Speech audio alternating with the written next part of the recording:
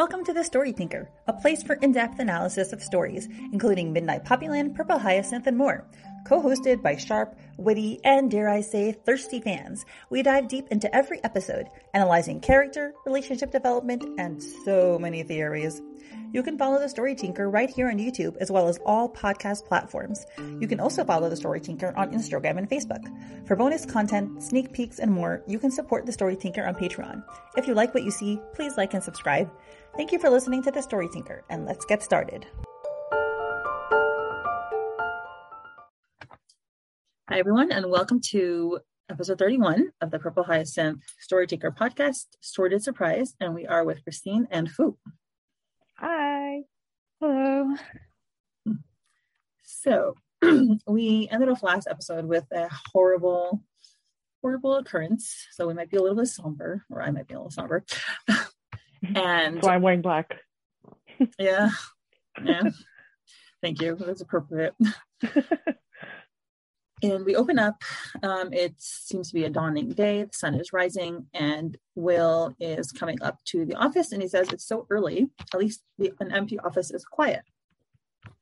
And he has coffee in his hand. Also, he walks into the office, opens the door, and he sees none other than a very tired-looking Kim at her desk, scribbling away with a giant mound of paperwork next to her. And she's very focused. She doesn't even notice him come in. And he rubs his eyes and he blinks and he's like, what am I seeing? He doesn't believe his eyes, basically. He walks forward and he's like, I never thought of you as an early bird, Liddell. And she just jumps. She's shocked, does not realize he was there. Actually, she grabs her lamp and moves to bang him over the head with it and shrieks. And he's like, and then they see each other, and Kim's like, oh, okay, puts the thing down. He's like, good morning, Lieutenant. I didn't hear you come in. Coughs. I like that Will's just like, okay, like with the lamp, like, okay, and what are you going to do with it? Yeah, he was pretty calm. Mm-hmm. That's good. The lighting in this episode. Oh, yeah. Beautiful. Yeah, that lighting of Kim. I'm also like, is that like our perspective, or is Will seeing it that way? Oh. Is this how Will sees Kim? Is that how he sees her?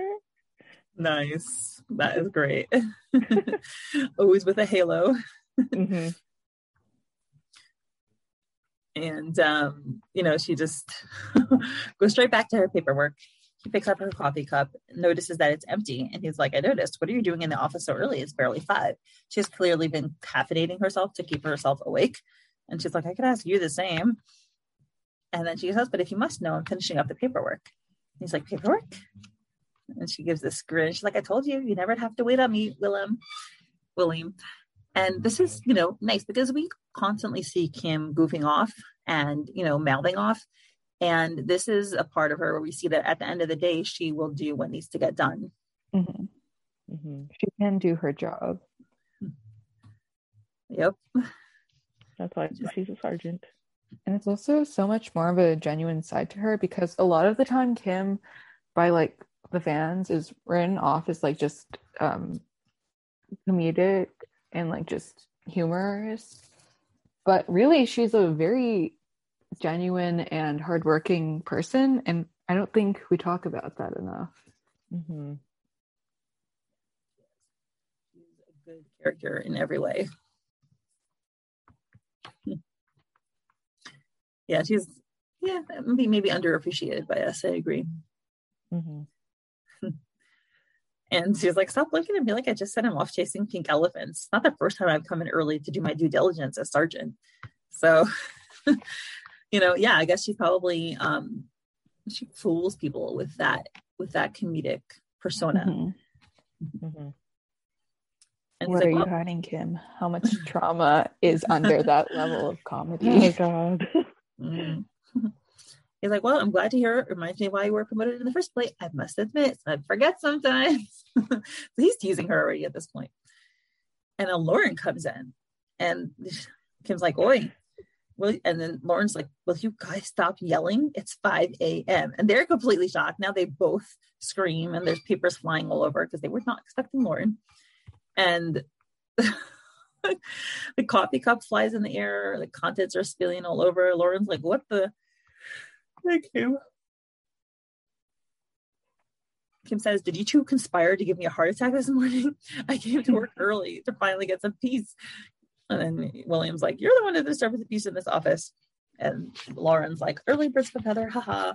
Been falling behind my paperwork, so I wanted to catch up. And she thinks to herself, guess I've been going on too many midnight dates these days. Mm-hmm. Yep. This is, by the way, true. I have a friend who's dating now, and she's like, I can't with his dating. We stay up all night. And she's like, they don't stay up all night. She's like, we stay out late, and like, we can't do that. We're both adults. Like, we have lives. Whereas, like, when my husband and I were dating, we were both like studying, and we had like zero responsibilities. We could stay up all night. Plus, we were way younger. But yeah, it's funny. You can't dating too much. Mm-hmm. And he was like, Kim, and he pokes her, and she's like, what? He says, my coffee cup. That's Grumpy Cat's desk. Landed all over his desk, and it spoiled his papers. And then they're all like black. Their face. Yeah, their world has become shadowed. Their eyes are blank. A mistake has been made. Yeah. And Kim's like, oh my God, we need to clean it before he gets here, or we're all dead meat. And he's like, you are dead meat, Liddell. You knocked it over. It was your coffee cup, Butterfingers. You let it fly away. Literally pointing fingers at each other. Yeah. Panic. Lauren's like, this is the first time, but I really wish I'd never met you, Kim. That's really bad. Sorry, Lauren. That's not a nice thing to say. She's just literally getting dragged around. I know, but Kim's about to get them all killed by Lucas, so... Will's like, don't worry, I actually wish it all the time. I mean, it is very hilarious, this whole scene. Mm-hmm. What are you doing, Hawks? Don't you see this as a crisis? Will's like, I'm filling out a request to change precincts before I get killed. Their priorities, amazing, beautiful. I was like, Kim wants to fix things, and Will's just like, nope, done. I'm out of here. See you later. Mm-hmm. Kim's like, this is an act of treason, William. Lauren's like, you can beg, but your soul will never escape Grumpy Cat's wrath. And then we have the Purple Hyacinth intro, and they're all walking down the hallway, and Kim has decided to make the best of it. She's like, yay, adventure time at 5 a.m. Will's like, what the hell is wrong with you? That's what's right with her. Kim is amazing. Mm-hmm. Always optimistic, always cheerful. So much fun to have around. And they're in front of the janitor's office, and she laughs. And then Lauren catches sight of something on the ground, and it's a bit of blood streaked along the floor. And she's like, wait, is that? Meanwhile, Kim is opening the janitor's closet, and she says, next time you're going to. And then there's a scream, and we see blood splattered. And Kim opens the door, and her face has become, I don't know how to describe what I'm seeing, because I'm not, like, I don't have the language again to describe the visual stuff, but it's kind of like time is frozen. Kim's face becomes black around the eyes. Everything behind her is just lit up. So it's a very shocking moment. She put her hands over her heart. She stumbles backwards into Will. She clearly is completely overcome, and Will just grabs her. And then she can't stand to see what she's looking at, and she just like buries her face in his chest. Will kind of turns her around to get her away from the sight while he's still looking at it. And then Lauren comes in to see what's going on, and then we see what they've all been looking at, and it's Harvey's body on the floor, looking horrible. Dang. The way Kim is like clutching at Will's collar too, like kind of like grounding herself, like, okay, this is tangible, this is real, like this is happening. Yeah. And it's I mean, Will's. I think Kim would have done that kind of to anybody who was there. I don't know. I mean, definitely the falling back part, she would have fallen back, but I don't know if I know, like for the Kiwi shippers, do you think Kim would have buried her face into whoever was standing behind her, or only let herself do that with someone like Will? I think she would have to be close to them. Otherwise, I don't think she would do that with Herman. I think she would have to like trust that person. Yeah, I don't think she would have done it with like Lauren either. I could see her doing it with Lauren because they're like best friends. Like but with Lauren, it has but to be like someone she's comfortable with. Yeah, like I don't know, in a different way. The way she's clutching at Will is like, I don't know. I feel like or maybe it's just me shipping. That's... No, I think it is. I think giving a guess based on my own experience, I think for a heterosexual person, there is an element of something that you would act with a guy that you're like, that's your age, that you're kind of attracted to, even if you don't realize it, rather than like your best female friend. I do think there is a difference. Like, I think maybe even physically it would have been a little different. Like it wouldn't have been this, kind of like seeking protection. Mm-hmm. And I know I sound very, what's the word? Not chauvinistic, like in a good way, chivalrous or whatever. Like, but when I say that, which is just funny because in my family I'm known as like the big egalitarian. But yeah, I mean, I do think that this is what's going on with him. Mm-hmm. And credit to Will. Again, Will is instinctively, and this is something Will, again, I think would do for anybody because he's just a gentleman. Will is instinctively, protecting her, turning her around so she doesn't face it, and like very sweetly like encasing her in his body. He's a really good person. Mm-hmm.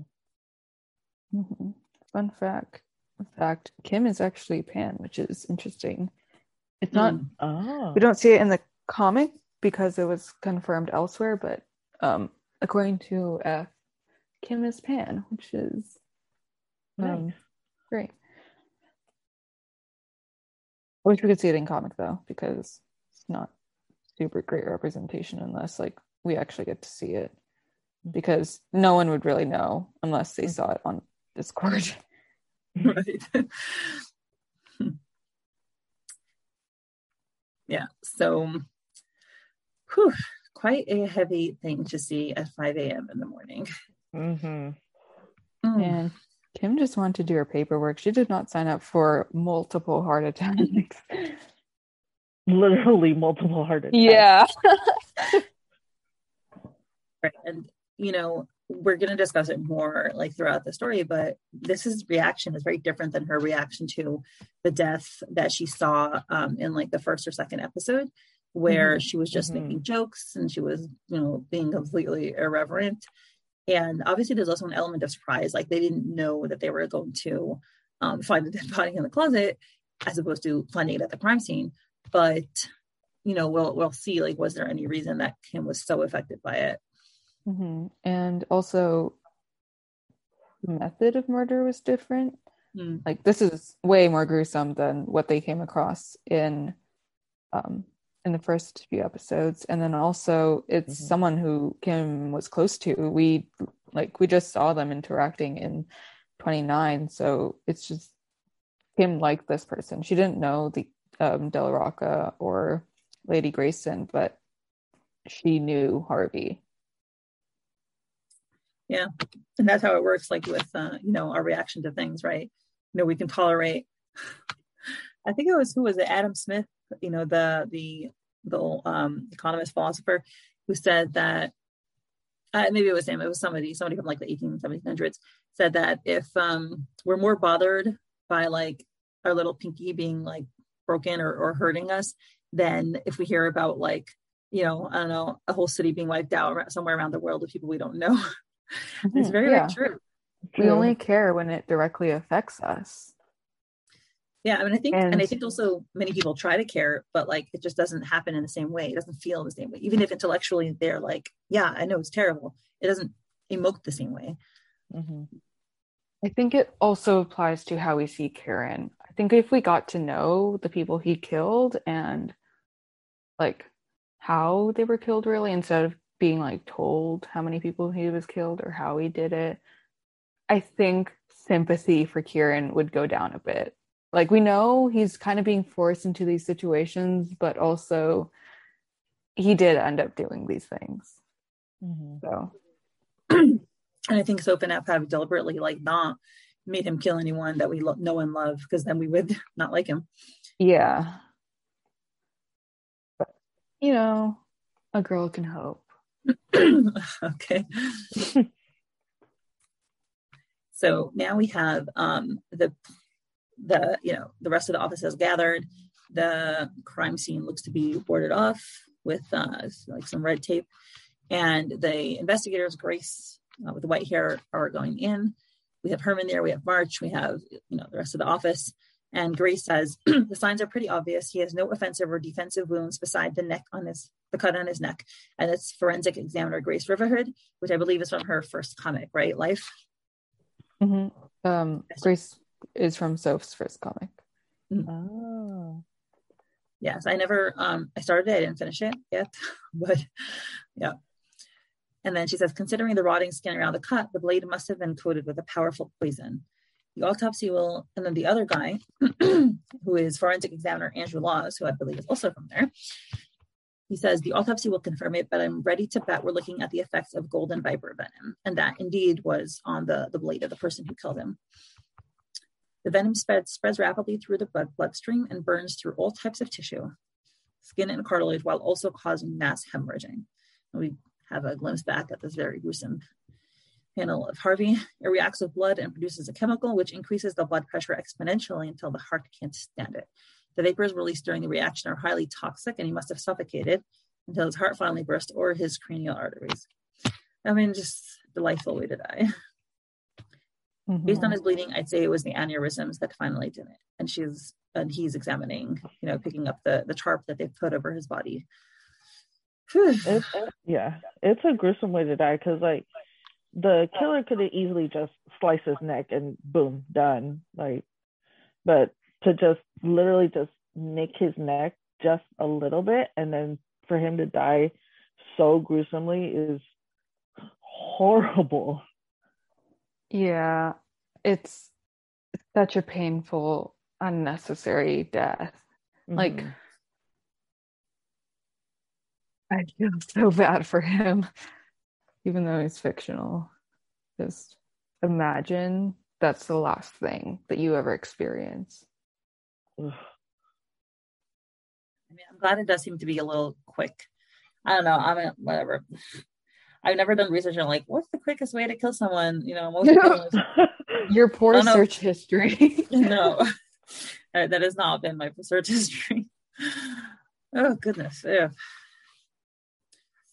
So March says this type of venom is extremely rare, but I've heard about such murders from other precincts. A phantom scythe assassin, no doubt.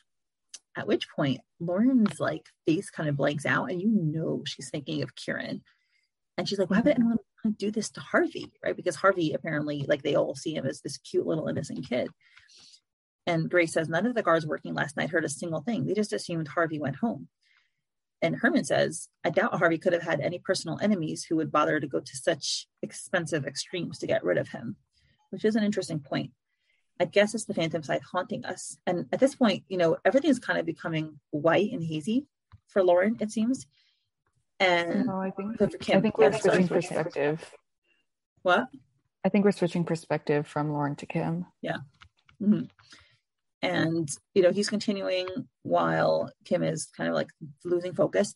He says, maybe they've sent one of their assassins to deliver a message to us. Now we see Kim again, kind of looking. He continues, their methods are too clean for a hobbyist, and they're too well funded to be acting alone. He wasn't necessarily a specific target. And she's looking down. He says the assassin couldn't have killed him because they needed a victim, and he was the only one here. And she's just, losing, it's becoming blurrier and blurrier with time. She's looking down. And the next words I can't really see. Do we have an estimated time of death? And she's blanking out. And then Will or Lauren says, Kim, are you all right? Kim, and Kim goes like, grips her hand. Lauren's saying, you should sit down for a while. And then Kim just like goes out and she's like, I need to go finish paperwork. And she's lying. She has to get out of there. And Lauren looks after her, as does Will. And then Will kind of like, you see, he's taking a little bit of a moment. He like grits his teeth and then he runs after her. So he took him like a second to decide, right? But he decides to run after her.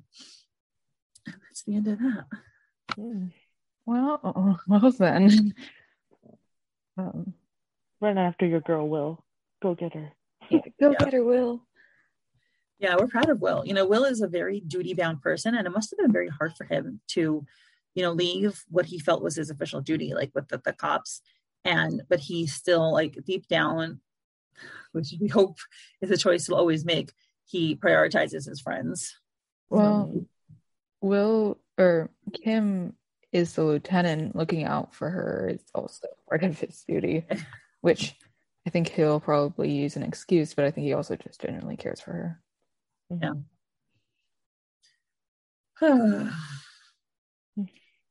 Wow. Times. Rest in peace, Harvey. He will be missed. Yeah. I mean, we're still talking about it, even though he doesn't exist.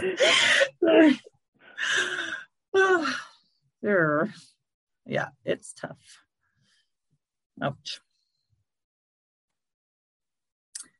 Yeah, I think like we're all a little shaken up. Yeah, it's hard to read. It's a hard episode. Yeah, we're all just being somber. Okay, I guess we should use words instead of our facial instead of just our silence. Well, that was intense. But also, I love the way that the last few panels are drawn, because it really expresses how Kim is feeling in these moments. Like, she can't focus on anything. She can't really listen to anything.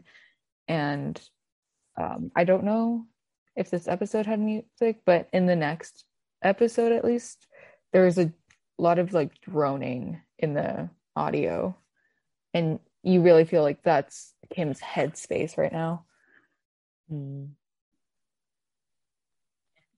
It's a reaction. Like when people go through traumatic experiences, their body shuts down in cases. Not that I would know, thankfully, but yeah, I mean, your emotions take a toll, a physical toll.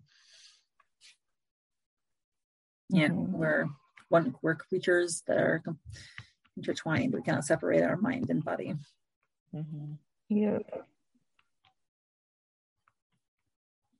Well, do we have anything else to say on this episode, or have we said what there is to say? Honestly, I think that's it for me. Well, I remember when I first read this, like, I didn't remember who Harvey was. And then, so, like, when he died, I was like, wait, who is this guy? And then, but, going back to, what was it, episode 29, you kind of get a glimpse of, like, who he was. Like, this nice kid. Like, and for him to die that is such a horrible way. It's shocking.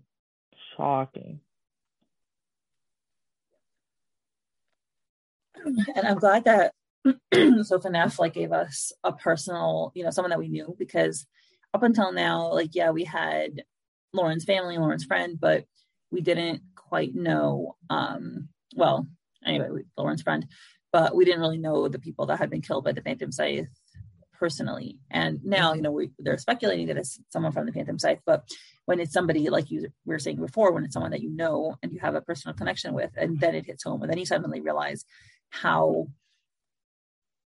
why everyone wants to take the Phantom Scythe down when they do stuff like this. I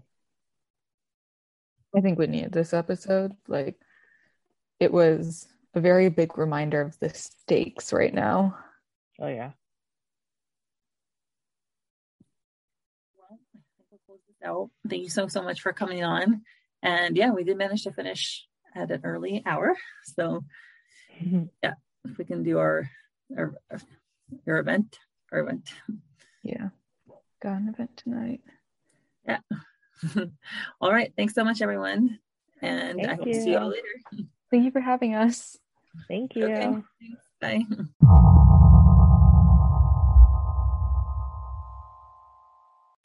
Thank you to my current patrons: Susie, Lady Lipress, Lily, Jenny, Haley, One and Only Taco, Elizabeth, Maria, Molly, Veronica, Emily, Joe, Rochelle, Dahlia, Saucy Tuggles, Meg, Anne Rose, Priya, Alex, Misty, Laura, Joanne, Patty, Jen, and Ivy. Your support is truly appreciated.